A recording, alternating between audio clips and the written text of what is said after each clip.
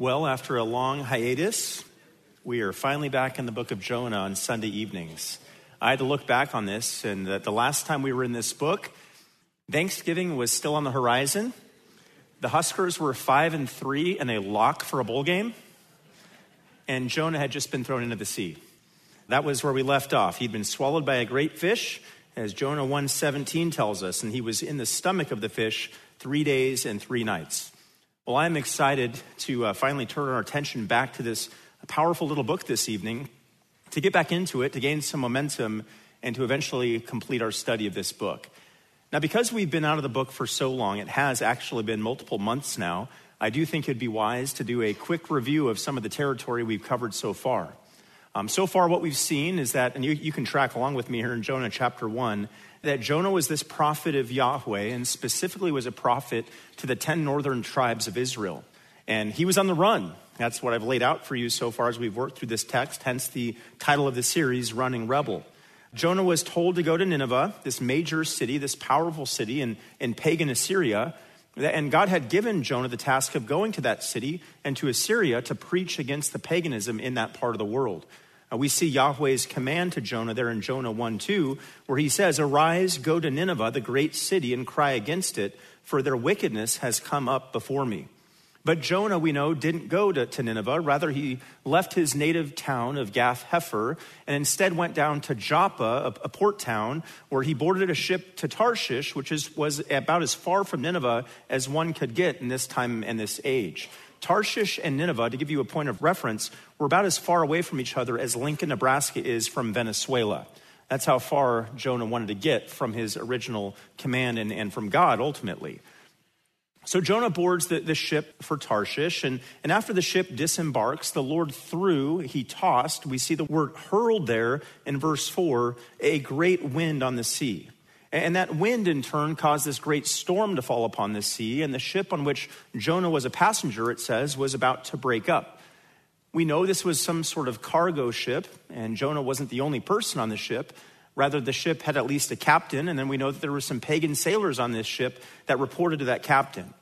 And these mariners, who surely had seen their share of nasty storms in their years, were in this state of panic as this storm came upon the ship. They're pictured here in Jonah 1:5 as crying out to their gods, and then they're pictured as throwing their cargo overboard to basically save themselves and to save the ship. And in the case of the captain, he goes down into the hold of the ship. Verse 5 we see, and he finds Jonah there, sound asleep, in fact, in a deep sleep. And then in verse 6, this pagan sea captain is described as urging Jonah to wake up. Look there at verse 6. He says, "Get up, call on your God. Perhaps your God will be concerned about us so that we will not perish." Meanwhile, above deck, the sailors had cast lots to see who might among them be responsible for bringing this storm upon the ship. And as we saw there at the end of verse 7, it says, the lot fell on Jonah. Well, naturally, in this day and age, or in this time, that would have piqued the sailors' curiosity, because this violent storm had suddenly come upon them. They had to resort to throwing their precious cargo overboard. The ship they were on was threatening to break apart, meaning their ship, which was their source of livelihood, was about to go out of commission, and their lives now are in danger. So they ask this flurry of questions in verse 8, which can essentially be boiled down to, who are you? This is directed to Jonah. And where are you from? And in verse 9, the prophet answers. He says, I am a Hebrew. And then not only that, he says, and I fear the Lord God of heaven who made the sea and the dry land. Well, to this point in the narrative, Jonah certainly wasn't acting like he feared the Lord God of heaven. But what the sailors heard was that this man's God was Yahweh, a God they surely had heard of by then, and they were surely to some degree acquainted with in light of all his victories on behalf of the people of Israel. And what they heard was that this man's God had made the sea, the very sea from which this violent storm had been birthed. And what they heard was that this man's God had made the dry land, the very land that they so desperately wanted to get back to. And so they asked Jonah this series of questions. First in verse 10, they ask, how could you do this? The sense here is, how could you bring this calamity upon us? Why would you do such a thing? Then in verse 11, they say, what should we do so that the sea may become calm for us? They're asking, what can we do to calm these waves down? How do we still this storm? And then Jonah in verse 12 gives them a solution. He says, pick me up and throw me into the sea. And as I attempted to explain to you the last couple of times we've been in this book, I do not believe this is the humble act of self-sacrifice that it might first appear to be. This, I don't believe, is Jonah falling on his sword or repenting or typifying the future atoning death of Jesus Christ on the cross. Rather, this instead is an example of Jonah doing things he was customarily doing Jonah's way, instead of doing things God's way. Rather than asking the captain of the ship, this is what repentance would have looked like in this scenario, to turn back to Joppa so that he could carry out the mission that God had given him to preach to the Assyrians, to preach to the Ninevites. Jonah instead asked to be thrown into the sea. In other words, Jonah was expressing here that he would rather die than act in accordance with God's will and to follow God's commands. He was expressing that he would rather drown in those waves than do the will of God. And I think you could even extend it to say he was communicating that he would rather see those Ninevites perish than preach to them. In verse 13, though, we see that the sailors did not heed Jonah's requests. Instead, it says they rowed desperately to return to the land. They were furiously, frantically digging into those waves to get Jonah back to dry land. But despite their efforts, we see in verse 13, they could not. And it says, for the sea was becoming even stormier against them. And then here's the final development of the narrative in chapter 1, which is where we ended last time. And verse 17, of course, would be the one that we are almost familiar with coming into this series. Look at Jonah 1:14 through 17. After being unable to get him back to dry land, it says, then they called on the Lord and said, we earnestly pray, O Lord, do not let us perish on account of this man's life, and do not put innocent blood on us, for you, O Lord, have done as you have pleased. So they picked up Jonah, threw him into the sea, and the sea stopped its raging. Then the men feared the Lord greatly, and they offered a sacrifice to the Lord and made vows. And the Lord appointed a great fish to swallow Jonah, and Jonah was in the stomach of the fish 3 days and 3 nights. All right, well, that catches us up. That brings us to the front door of the text that will be in this evening, where we're going to encounter the next development in this narrative in Jonah chapter 2. And you heard it said earlier, we're going to attempt to cover the entirety of Jonah chapter 2 tonight. We're not doing that because I feel like there's a need to play catch up after these weeks off. I'm sure we could break down and dissect each and one of these words laboriously, but I'm doing this as one section because this is a single thought and development in the narrative. And I do think it's best to take it as one block in one fell swoop. So here's Jonah chapter 2. I'll read it first, and we'll go into it word by word, verse by verse. God's word reads, then Jonah prayed to the Lord, his God, from the stomach of the fish. And he said, I called out of my distress to the Lord, and he answered me. I cried for help from the depth of Sheol. You heard my voice. For you had cast me into the deep, into the heart of the seas, and the current engulfed me. All your breakers and billows passed over me. So I said, I have been expelled from your sight. Nevertheless, I will look again toward your holy temple. Water encompassed me to the point of death. The great deep engulfed me. Weeds were wrapped around my head. I descended to the roots of the mountains. The earth with its bars was around me forever. But you have brought up my life from the pit, O Lord my God. While I was fainting away, I remembered the Lord, and my prayer came to you into your holy temple. Those who regard vain idols forsake their faithfulness. But I will sacrifice to you with the voice of thanksgiving. That which I have vowed I will pay. Salvation is from the Lord. Then the Lord commanded the fish, and it vomited Jonah up onto the dry land. What I've just read to you and what we'll be working through tonight is a real turning point in the book of Jonah. You know, everything we've seen in this book so far has portrayed this sad downward arc of Jonah and his life. Jonah has been portrayed so far as this privileged yet rebellious prophet of the Lord. And as we've just gone through, the entirety of the first chapter of the book that bears his name portrays this real downward plunge that Jonah was on. He was a disobedient prophet. He was a reckless handler of his many distinct spiritual privileges.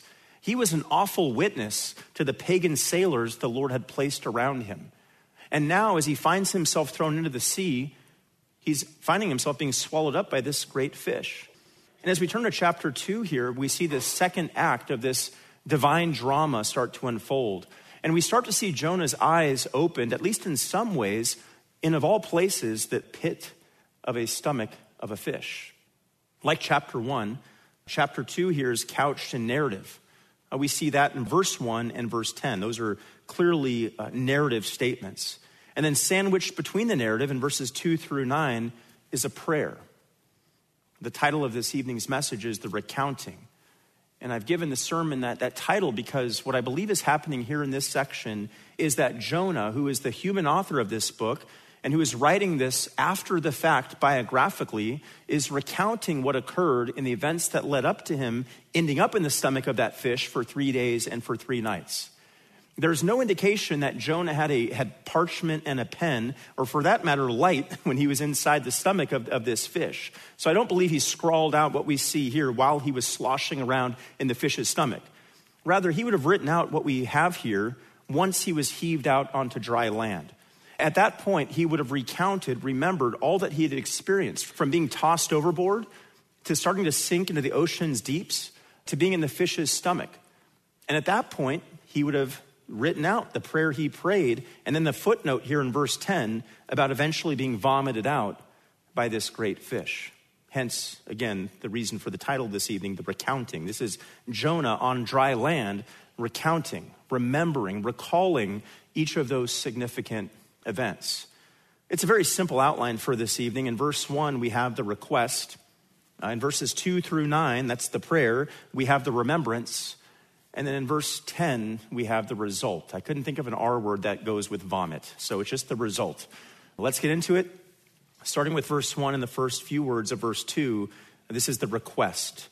It says, "Then Jonah prayed to the Lord his God from the stomach of the fish, and he said," and I'll stop right there. See, when Jonah hit the water, back in verse 15 of chapter 1, he must have expected death. There was no Coast Guard in those days. There was no ships with sonar or airplanes with radar. There was no GPS scanning the ocean's deeps for people or men that had gone overboard. There was just Jonah. There was only Jonah, not another human soul around. And he's sinking further and further into the inky blackness of the sea. And surely at this moment, he must have been thinking something like, that's it. I'm done. I have mere moments left to live. But then this great fish swoops in and swallows him whole. What that looked like, we don't know. Whether Jonah went into the fish head first or rump first, we don't know. Whether he was right side up or upside down when he went into the fish's mouth, we don't know. What the force of the current was that he was riding as he went into the fish's stomach, we don't know. All we know is that he was swallowed whole and alive by a great fish. All we know from this text is that somehow Jonah went all the way from that fish's mouth all the way down to its stomach. Jonah 1:17. The Lord appointed a great fish to swallow Jonah, and Jonah was in the stomach of the fish 3 days and 3 nights. All we know from Jonah 2:1 right here is that somewhere during Jonah's stay in the stomach of this fish, he not only became aware that he was not dead, but that he was in fact very much alive. And all that we know, what we do know from his reaction after coming to this awareness, is that he prayed. After coming to realize that I'm not dead, I'm alive, I'm somewhere dark, his reaction was to pray. Then Jonah prayed to the Lord his God from the stomach of the fish. Now, by all appearances, Jonah was in this utterly hopeless situation. Fish are cold-blooded creatures, and the ocean water inside that fish would have been cold, and Jonah's surroundings would have been dark. Not only that, it's not like being in the stomach of the fish was going to be some sort of long-lasting situation for Jonah. If he had any understanding of how digestive processes work in any of God's creatures, he would have been able to put 2 and 2 together and realize this wasn't going to end well for him. It was only going to be a matter of time before he became a victim of that fish's digestive process. In hours, days, he didn't know. He was alive. He was aware that he was alive, but surely he must have known and gathered that he was somehow in the jaws of death, and that being swallowed up by what we now know as this fish was only a stay of execution. This was a dangerous situation. This was a perilous situation, which makes Jonah's reaction here, which was to pray, all the more significant. Now remember, this is the same Jonah who mere moments before, verses before, was sleeping in the hold of the ship during an earlier rough encounter with the sea. This is the same Jonah who was put to shame by those pagan sailors on that same ship who first prayed to their God and then prayed to Jonah's God before Jonah did any praying at all. This is the same Jonah who up to this point was openly rebellious and open about his rebellion against God and on the run from God. And finally, we see Jonah here in the stomach of this fish doing what he should have been doing all along, which is somehow, some way turning to God rather than turning his back on God and continuing to run away from God. With that, we'll get to the content of his prayer, which brings us to our second heading for tonight, which again is the remembrance. The remembrance. As we get into this, again, I'll mention that I believe this prayer was actually prayed while Jonah was in the fish's stomach, and that Jonah actually wrote out the content of this prayer after he was expelled, vomited onto dry land. I also want us to note as we work our way through this prayer that what you see here is not Jonah pleading with God for deliverance. There's not one petition or request in this statement here, in this prayer. Rather, this is a prayer of remembrance as Jonah reflects and recounts on what the Lord did for him by rescuing him as he was sinking to the bottom of the ocean floor. All right, his prayer begins with the first few words of verse 2. And as we see here, his prayer reads somewhat like a psalm. He recalls what he's just been through and what the Lord did for him. He begins by recalling, you can see it there. He says, I called out of my distress to the Lord, and he answered me. What this is referring to is those moments. How many seconds or minutes? We don't know. We just know it couldn't have been very long because he had a human limitation on how long he could breathe and stay alive. This is recounting that moment when Jonah was barreling to the bottom of the sea after having been thrown overboard by the sailors in Jonah 1:15. It was during this time as he's sinking to the depths of the Mediterranean in this clear moment of distress with his mouth closed and bubbles coming out of his nose and his body tensing up in its natural protective state of panic that he called out to the Lord. I called out of my distress to the Lord.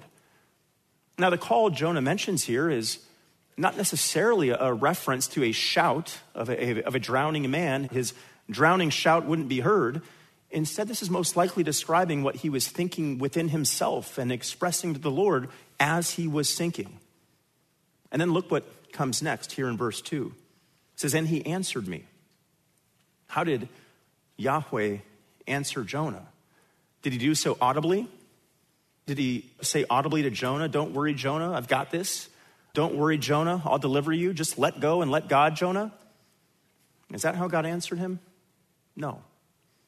God answered Jonah's prayer of desperation and distress as Jonah was flailing around in the depths of the Mediterranean and sinking down further into the sea by sending the great fish to swallow him up.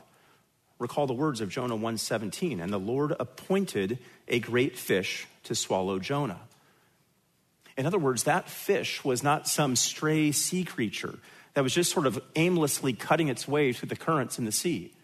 Rather, this fish was like a cruise missile sent by God to reach its intended target. It was sent by God to reach that specific point in the sea where Jonah was about to be thrown. Does that fact amaze you?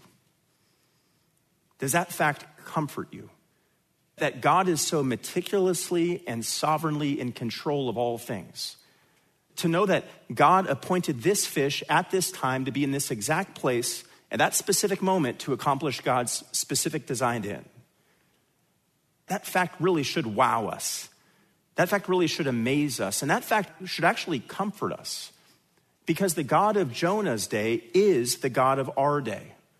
And just as he appointed that fish to swallow up this disobedient prophet so as to rescue him, he has appointed every incident, occurrence, occasion, circumstance, situation, victory, trial that you and I ever will have. He has appointed the people that will come into your life. He has appointed the opportunities that will come before you. He has numbered, as Jesus would say later in Matthew 10:30, every single hair on your head. He has appointed the date on which you were born. And he has just as surely appointed the other date that will be on your tombstone one day, the day that you will go into the ground. He is sovereign over it all. He has sovereignly appointed it all. And that truth should not be some source of exasperation or even debate. Rather, that truth should be a source of comfort and joy to know that every little intricate detail of our lives, details, if we're being honest, we would only mess up if we were in control of them, is under the protection and the care of an all-wise, all-good, all-sovereign, all-protective God. And here's another really amazing truth. For some reason, though he certainly doesn't need us to, God allows us to pray to him, and he uses our prayers to accomplish his already decreed and ordained sovereign ends.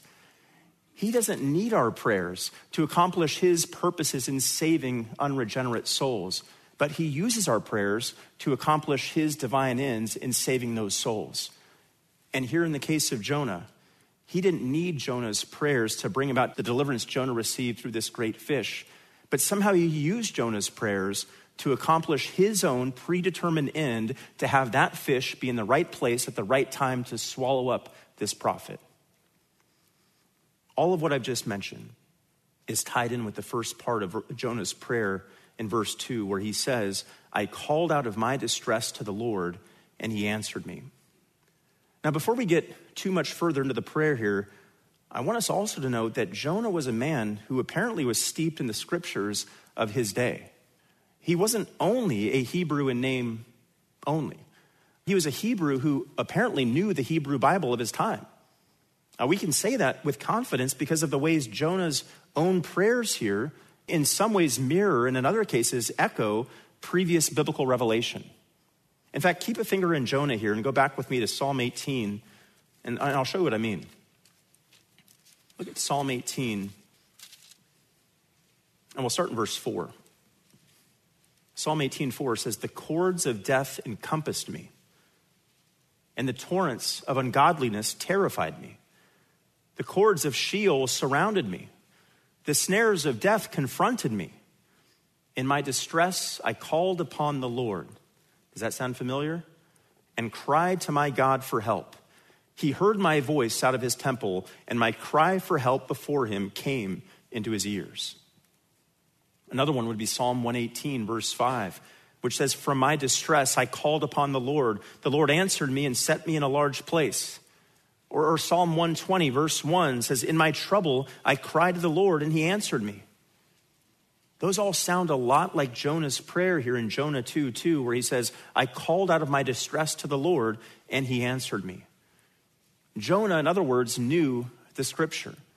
And as he penned his own account of what happened to him in the stomach of this great fish, it was natural for him to borrow from scriptural language to describe his experience. If there's something positive that we can take away from Jonah's life and Jonah's example, it would be this right here, that he prayed scripture back to God. That's a principle that we can grab onto and cling to and apply to our lives today, to make sure that as we pray back to God, as we petition God, that we pray the truths that he's already revealed about himself back to him. Now, as we move on into the prayer, still here in verse 2, Jonah gets more specific about the content of his prayer. As he finds himself swirling and sinking down into the waves, he says, I cried for help from the depth of Sheol. You heard my voice. Now, mini theology lesson here. Sheol, in the Hebrew conception, in the Hebrew mind, was the place of the departed, the place of the dead. It was thought of by the Israelites in Jonah's day as a literal place where the dead went. We see that, for example, in Genesis 44:29, where Sheol is used in the literal sense by Jacob. The scene there, you'll recall, I'll just cut to the chase with it. That's that scene where Jacob learns that he's going to have to make some sort of swap. When he hears Benjamin is the trading piece that he's going to have to send down there, he says, if you take this one from me also, and harm befalls him, you will bring my gray hair down to Sheol in sorrow. Sheol there by Jacob was being used literally. He was saying, I've already lost Joseph, and if I lose Benjamin too, I'm going to die. My heart won't be able to take it anymore, and I'm going to go to the grave. I'm going to go to Sheol. So there's this literal sense of Sheol being the place where the dead go. A Sheol in that literal sense was spoken of in the Old Testament as being located under the earth.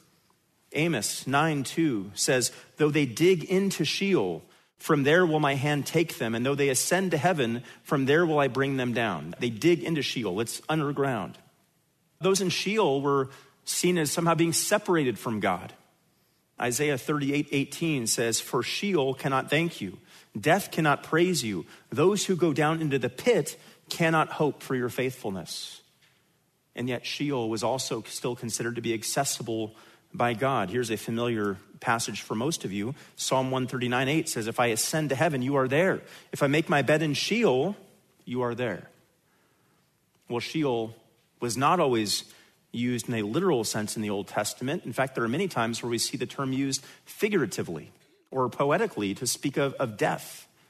For instance, we see the term Sheol used that way, this poetic way, this figurative way, in Psalm 30, verse 3, which says, "O Lord, you have brought up my soul from Sheol. You have kept me alive that I would not go down to the pit. Sing praise to the Lord, you his godly ones, and give thanks to his holy name."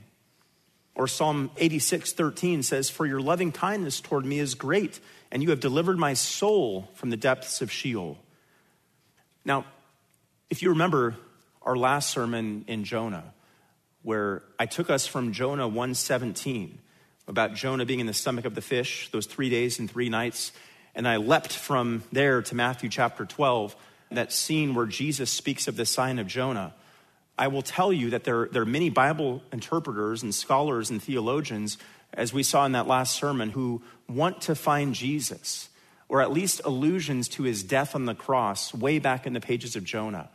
This camp would be quick to find types in the Old Testament. They'll read the Bible backwards, and they'll assume wrongly, I would say, that the whole Bible is about the cross, and the whole Bible is about our personal individual salvation through Christ. I won't rehash all those arguments now. You can go find the arguments on sound words. But what I will say tonight is this.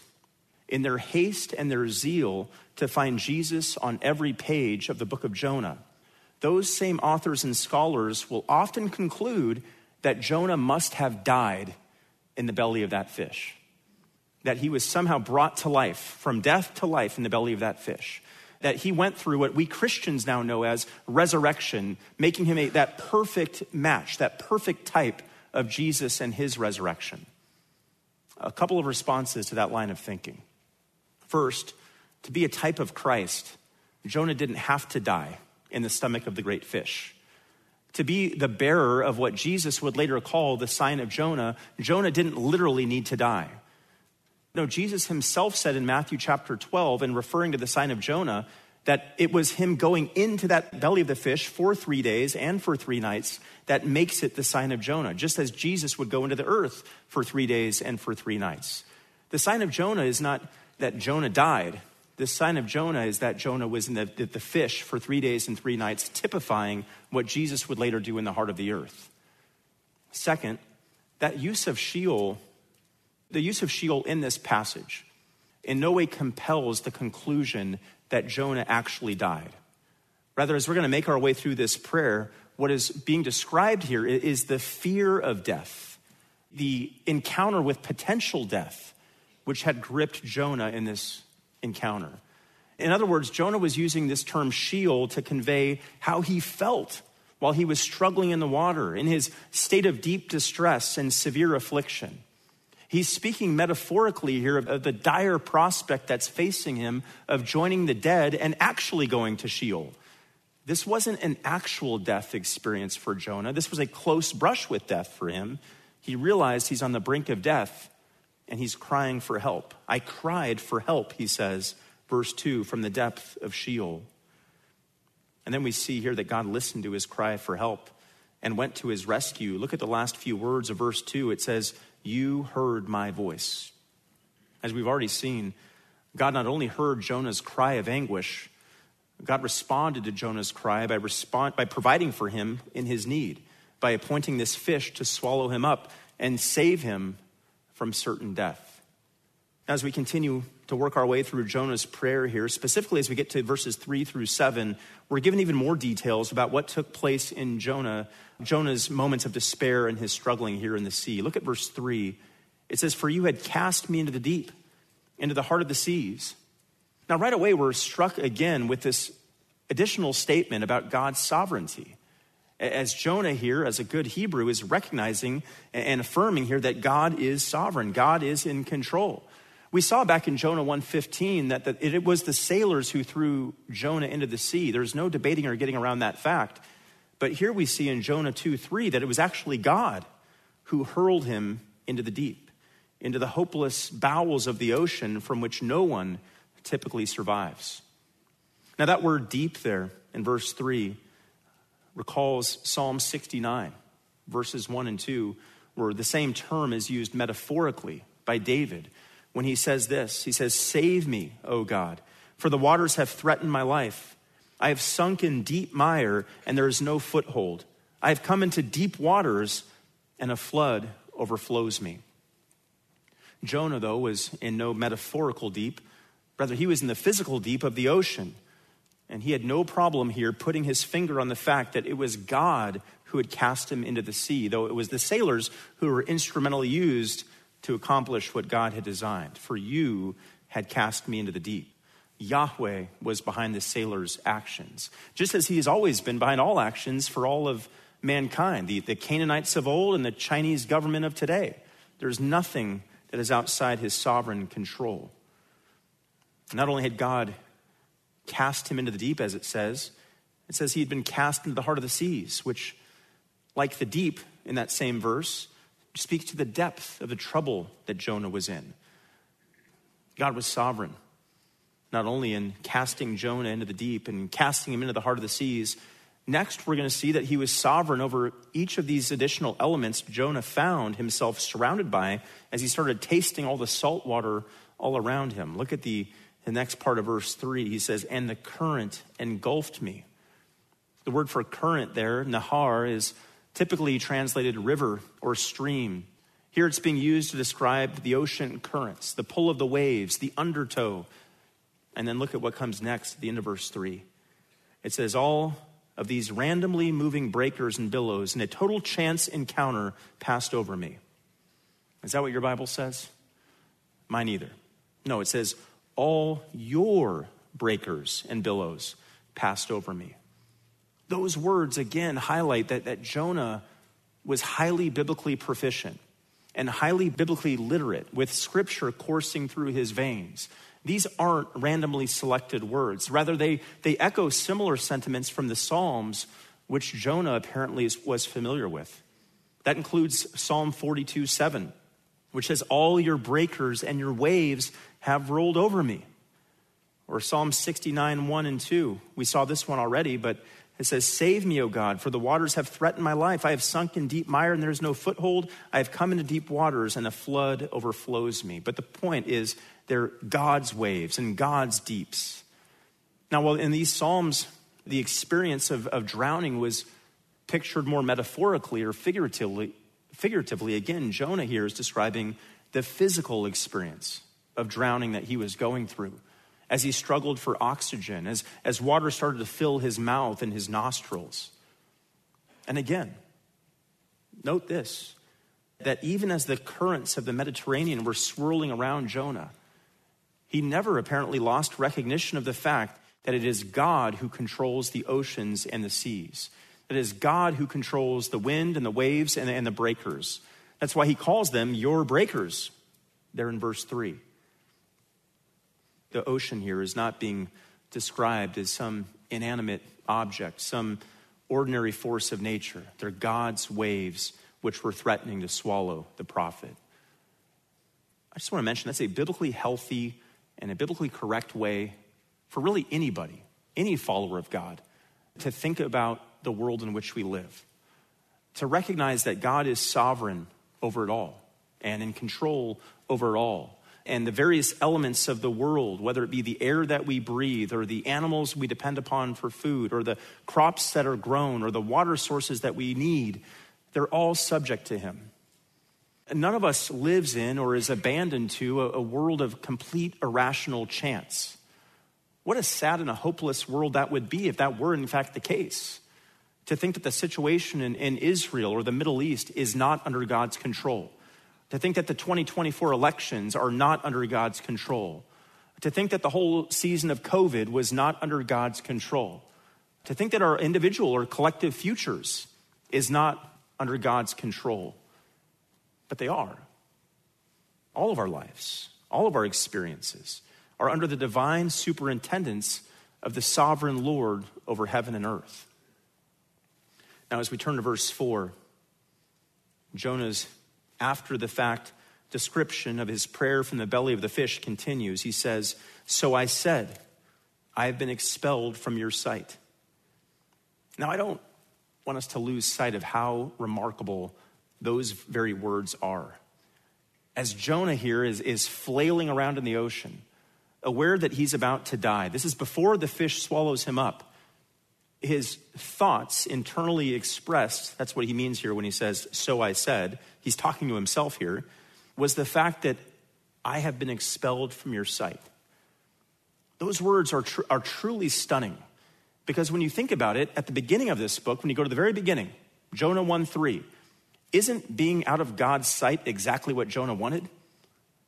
Jonah 1:3, look over there. "But Jonah rose up to flee to Tarshish from the presence of the Lord. So he went down to Joppa, found a ship which was going to Tarshish, paid the fare, and went down into it to go with them to Tarshish from the presence of the Lord." He wanted to get away from God. But now, as we get over to Jonah 2, from the deep, he's in the heart of the seas. He at least now has this wherewithal to admit the folly of how he'd been thinking all along as this running rebel, and to admit where his sinful rebellion had gotten him as he realizes, I have now been expelled from your sight. He wanted to get away before. Now he's realizing the folly of his ways. But then look at these next words in the second half of verse 4, because they're equally stunning. He says, "Nevertheless, I will look again toward your holy temple." Now, later in this prayer, as we'll see in verse 7, Jonah is going to refer to his prayers coming to God in his holy temple, which we're going to see, I think, is a reference to God's heavenly throne room. But here in verse 4, I take these words, "I will look again toward your holy temple," to be a reference to the physical temple in Jerusalem during Jonah's day. Cast into the sea because of his sins of disobedience, and apparently still expecting death to come soon, Jonah here turns course and says, "I will look again toward your holy temple." This is a confidence that God's going to rescue him and deliver him. If Jonah were to actually die, of course, he would have no opportunity to look toward God's earthly temple in Jerusalem. But if he were to live and survive, he would have that opportunity to once again look in the temple's direction, to look again toward your holy temple. His words here in verse 4 are reminiscent of Psalm 84, verses 1 and 2. It's a psalm of the sons of Korah, which says, "How lovely are your dwelling places, O Lord of hosts. My soul longed and even yearned for the courts of the Lord." That's what Jonah was describing here. His soul longed and even yearned for the courts of the Lord there in Jerusalem. Here in verse 4, then, we see not only these expressions of Jonah's deepest despair. I've been expelled from your sight. What a terrifying thought. But also the heights of hope, as he says, I will look again toward your holy temple. And then, as we turn to verse 5 and into verse 6, Jonah seems to speak through prayer of this last judgment of God on his life as his final breaths leave him. He says, "Water encompassed me to the point of death. The great deep engulfed me. Weeds were wrapped around my head. I descended to the roots of the mountains. The earth with its bars was around me forever." We won't spend too much time here, but what Jonah is describing in these verses is the fact that in his peril, as the waters were threatening to take his life, what we have in this verse and a half is this vivid description of Jonah's plunge into what appears to be this watery grave. And he starts by saying here in verse 5, "Water encompassed me to the point of death." He's literally in over his head. There's no place for him to come up for air or to take a breath or to get a taste of any precious oxygen. As it says here in verse 5, he was at the point of death, the point of being close to losing consciousness and passing out and eventually perishing. And he goes on to say, "And the great deep engulfed me." Now, before he was later swallowed up by the fish, he was first swallowed up by the ocean. Anyone who's ever been knocked over by a wave or pulled aside or out to sea by a current or drifted by a riptide knows what Jonah is describing here. He's describing that helpless feeling of being swallowed up and overpowered by the matchless might of the ocean. He was very much at this point feeling like he was a prisoner of the sea. Next, he says, weeds were wrapped around my head. As if it weren't difficult enough to be encompassed by the water to the point of death and be engulfed by the great deep, as Jonah's muscles grew more and more weary, and his breaths got shorter and shorter, as his whole body became more panicked, at the same time, seaweed was entangling itself around him, which, for any of you who have spent any time in the ocean, know that can actually be a pretty harrowing experience, because seaweed is surprisingly thick, surprisingly durable, surprisingly annoying, as it can trip you up and tangle you up in the most inconvenient moments. And then as we get to verse 6, the portrayal shifts as Jonah describes himself as descending to the roots of the mountains where the earth with its bars were around me forever. This is a debated subject among commentators, but the references here to the mountains and the earth with its bars, in connection with where Jonah was located here in the sea, most likely is Jonah's way of expressing just how far he had sunk before this miraculous moment when the fish swallowed him whole. In other words, the fish didn't snatch him from the surface of the water. Rather, by the time he was swallowed up, Jonah had sunk perilously low to the point where he could describe these underwater mountains, meaning the floor of the ocean, the floor of the sea, and the earth with its bars in the ocean's deeps. Now that phraseology there, the bars of the ocean, of the earth under the ocean, it's sort of an odd expression. Where does it come from? What's Jonah referring to? Well, it appears to be capturing the way that the Hebrews conceived of the concept of the boundaries of the ocean, or the boundaries of the basin floor under the ocean. In fact, we pick up on this way of thinking in Job 38, 8 through 10, where Yahweh says this to Job. He says, "Or who enclosed the sea with doors? When bursting forth, it went out from the womb.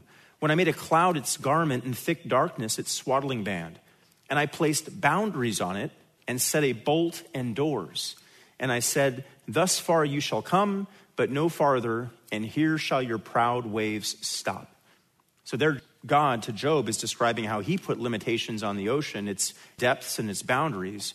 And so when he, Jonah, here is speaking of descending to the roots of the mountains and saying the earth with its bars was around me forever, what I believe he's expressing is that feeling of being in the deepest parts of the ocean without any help or hope from any human support, any human beings. His long and harrowing journey down to the bottom of the ocean had gotten him to this place where he really thought he was going to die. He really had this feeling of being entombed by the sea. And these verses here, verses 5 and 6, what they do is express his great despair and hopelessness as he says, "Water encompassed me to the point of death." Well, another way that we know how far Jonah had sunk in the ocean is what comes next at the end of verse 6, where he says, "But you have brought up my life from the pit, O Lord my God." Now that expression, "you have brought up my life," indicates that by causing him to be swallowed by this great fish, the Lord actually had snatched Jonah from the jaws of death. And for the reasons I've already mentioned, I don't believe this means that Jonah was dead and that God resurrected him. I don't believe that this is describing Jonah going to physical, literal Sheol, which is described as a pit in the Old Testament. Rather, I believe what this is describing is God physically rescuing Jonah from what otherwise would be his watery grave, a pit, and sparing his life physically. "You have brought up my life." Even that word "up" is significant. "You have brought it up from the depths of the ocean," would be the context here. Well, now as we turn to verse 7, we see this next stage of development in Jonah's prayer. Seeing that he was about to die by drowning and that his life was ebbing away, he prayed to God for deliverance. You see the words recorded there, verse 7. He says, "While I was fainting away, I remembered the Lord, and my prayer came to you into your holy temple." Occasionally I'll be asked, not that often, but occasionally, why I preach from the Old Testament so often. And the answer I give is always the same, and it's twofold. Number one, the Old Testament is Scripture. It's God's word. 2 Timothy 3:16 says all scripture is inspired by God and is profitable for teaching, for reproof, for correction, for training in righteousness. That's why I preach the Old Testament.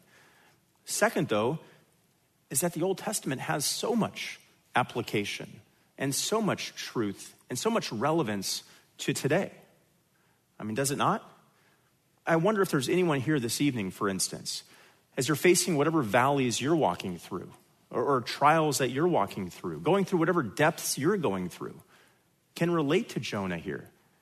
Now, surely there's a distinction here. We know he was physically sinking and physically declining and physically fainting away.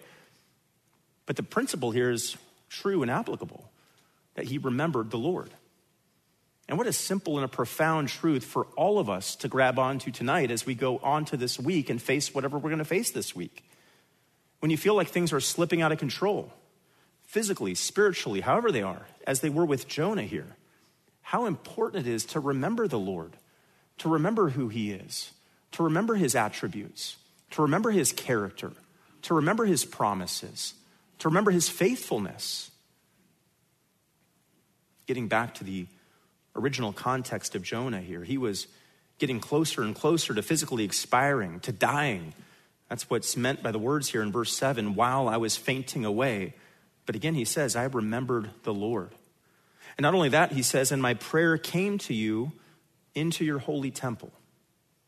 Back in verse 4, I mentioned that the reference to temple there appeared to be to the physical temple in Jerusalem of Jonah's time. He believed that he would one day see that temple again. Here in verse 7, though, what Jonah's referring to are prayers, his prayers coming to God in his holy temple. This is not a reference to the Jerusalem temple. This is a reference to God's heavenly throne room, as we see it in Psalm 11, verse 4, where the temple there is described as God's throne in heaven. It says, the Lord is in his holy temple. The Lord's throne is in heaven. Jonah's prayers, in other words, as we see here in verse 7, were reaching God in heaven. And those prayers we've already seen were answered when God sovereignly appointed later in Jonah 1:17, the great fish to swallow Jonah, which was the means of rescue God provided to bring Jonah's life up from the pit, to preserve his life, and to grant him this stay of execution. Now, as we turn to verses 8 and 9, we come to a new section of Jonah's prayer, and really the concluding words of his prayer, in which he indicates that he had learned some important lessons from this experience.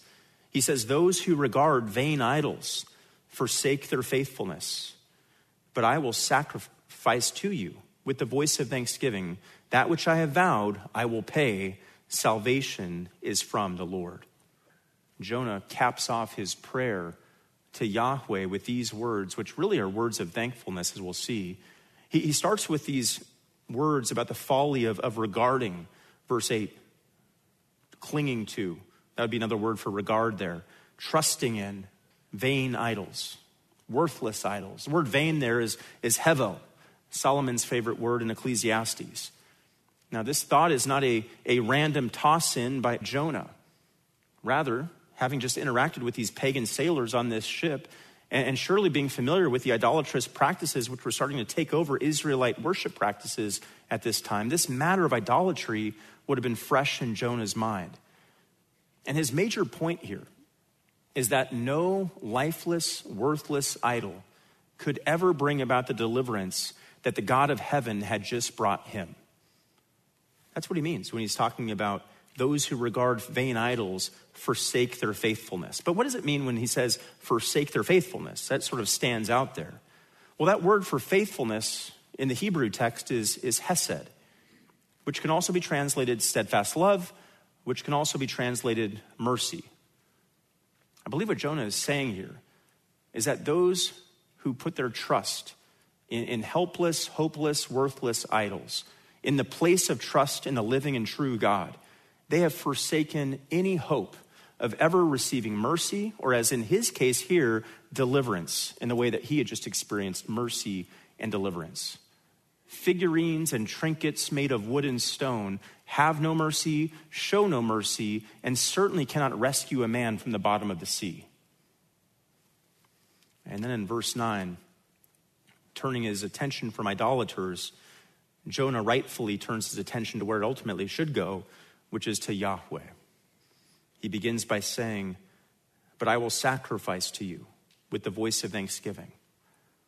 Grateful for God's deliverance, Jonah here was pledging to make a sacrifice of thanksgiving. It's the kind of sacrifice that we see mentioned in Leviticus chapter 7, a thanksgiving offering. Leviticus 7, 12 through 14 would be a reference. Not only that, Jonah declared, "That which I have vowed I will pay." And that word pay can also be translated make good. Meaning Jonah here is saying, I will make good on all I've promised, of all I'm required as a prophet of Yahweh to do. From this point forward, God, I will be faithful in keeping my vows to you. I think that's what he's saying here, which also would include his vow as a prophet of God to carry out his commission to preach to the sin in Nineveh. More on that when we get to chapter 3 and 4. So here at the end of this prayer, we find Jonah in the same position. This can't be lost on us, as the sailors back in Jonah 1:16. Look at Jonah 1:16 up the page. When they got to that place, and it says, "Then the men feared the Lord greatly, and they offered a sacrifice to the Lord and made vows." Jonah's a little late to catch up, and he's the Hebrew.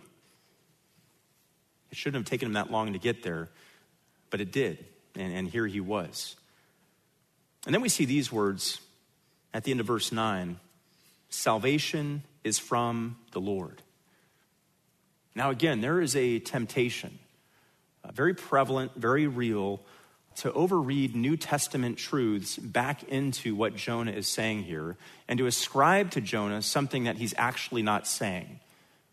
Now it is true, of course, and we can find this truth all over Scripture, that salvation in the spiritual soul sense is of the Lord and comes only through the Lord. But in the immediate context of Jonah's experience and his prayer, what he is really saying here, when he uses that word salvation, a synonym for this word as it's used here would be deliverance or rescue. What he's really doing is he's setting forth the contrast of the inability of the false gods, the gods of the idolaters, to rescue anyone from their peril, whatever that peril looks like. Physical peril, sinking to the bottom of the ocean. But through Yahweh, salvation, meaning deliverance here. In Jonah's case, being delivered from the deeps of a potential watery grave is possible. Does Jonah 2:9 stand for, as some have articulated, the gospel according to Jonah? I don't think so. Rather, this is declaring simply the delivering power of Yahweh. That's it. Let's not make it say more than what it's actually saying. Of course, there's one burning question. When people see Jonah 2:9 especially, they see those words, salvation is from the Lord. He's like the Apostle Paul in Romans chapter 3, right? And they'll want to say, this is when Jonah got saved. This surely, when he says salvation is from the Lord, this surely is that moment that he became a child of God. Surely he experienced salvation. Surely this means he repented. Surely this means he's now this willing prophet.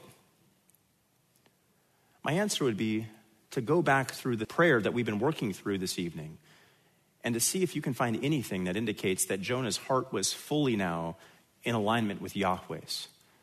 I don't see anything in this prayer ultimately that indicates that Jonah had a David in Psalm 51 type of moment. I don't see anything in this prayer that indicates that Jonah is now anxious to pack his bags and head off to Nineveh. Rather, I tend to believe that what Jonah experienced here at most, and this is going to come into sharper focus when we get to Jonah chapter 4, he's expressing amazement that he was physically delivered.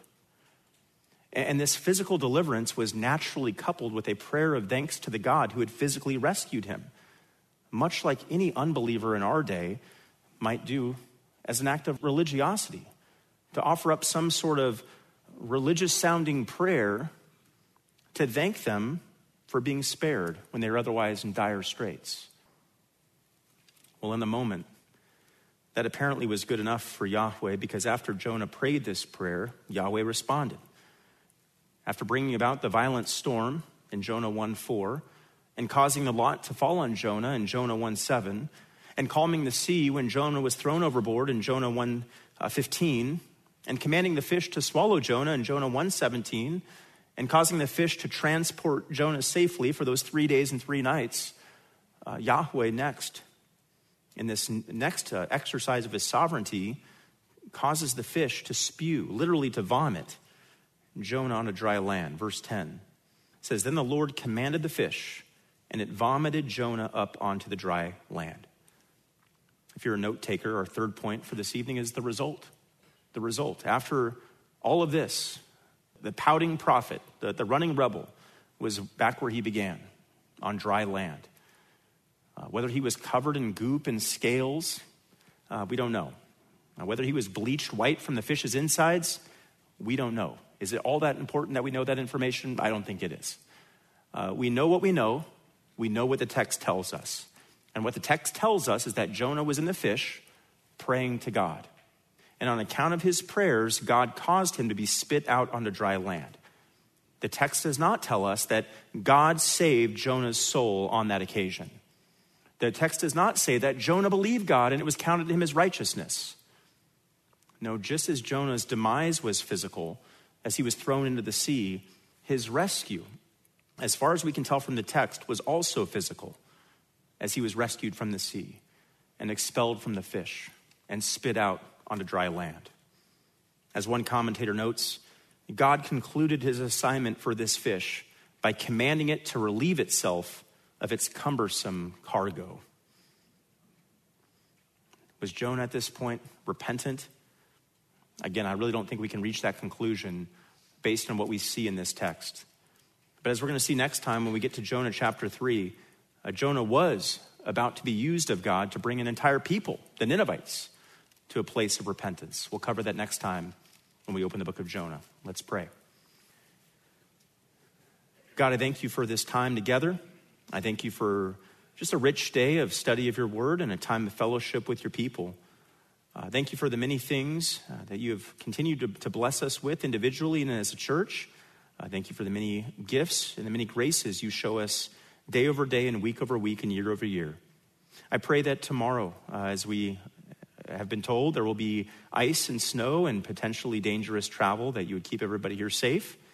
I pray that we would all remember until that snow comes and that ice comes, that you are sovereign, that you are in control, that you protect your people, you love your people, and you will control all events according to your perfect plan and will. So God, I do pray that today's time of diving into your word has been edifying, has been convicting at times, and ultimately brings us to a greater confidence and understanding and renewal in our understanding of who you are, what your purposes are, and what you have done for us in Christ, and now how we are to live. Thank you for this day with these dear individual saints. Pray that you would go before us and help us to honor you all week long. In Jesus' name, amen.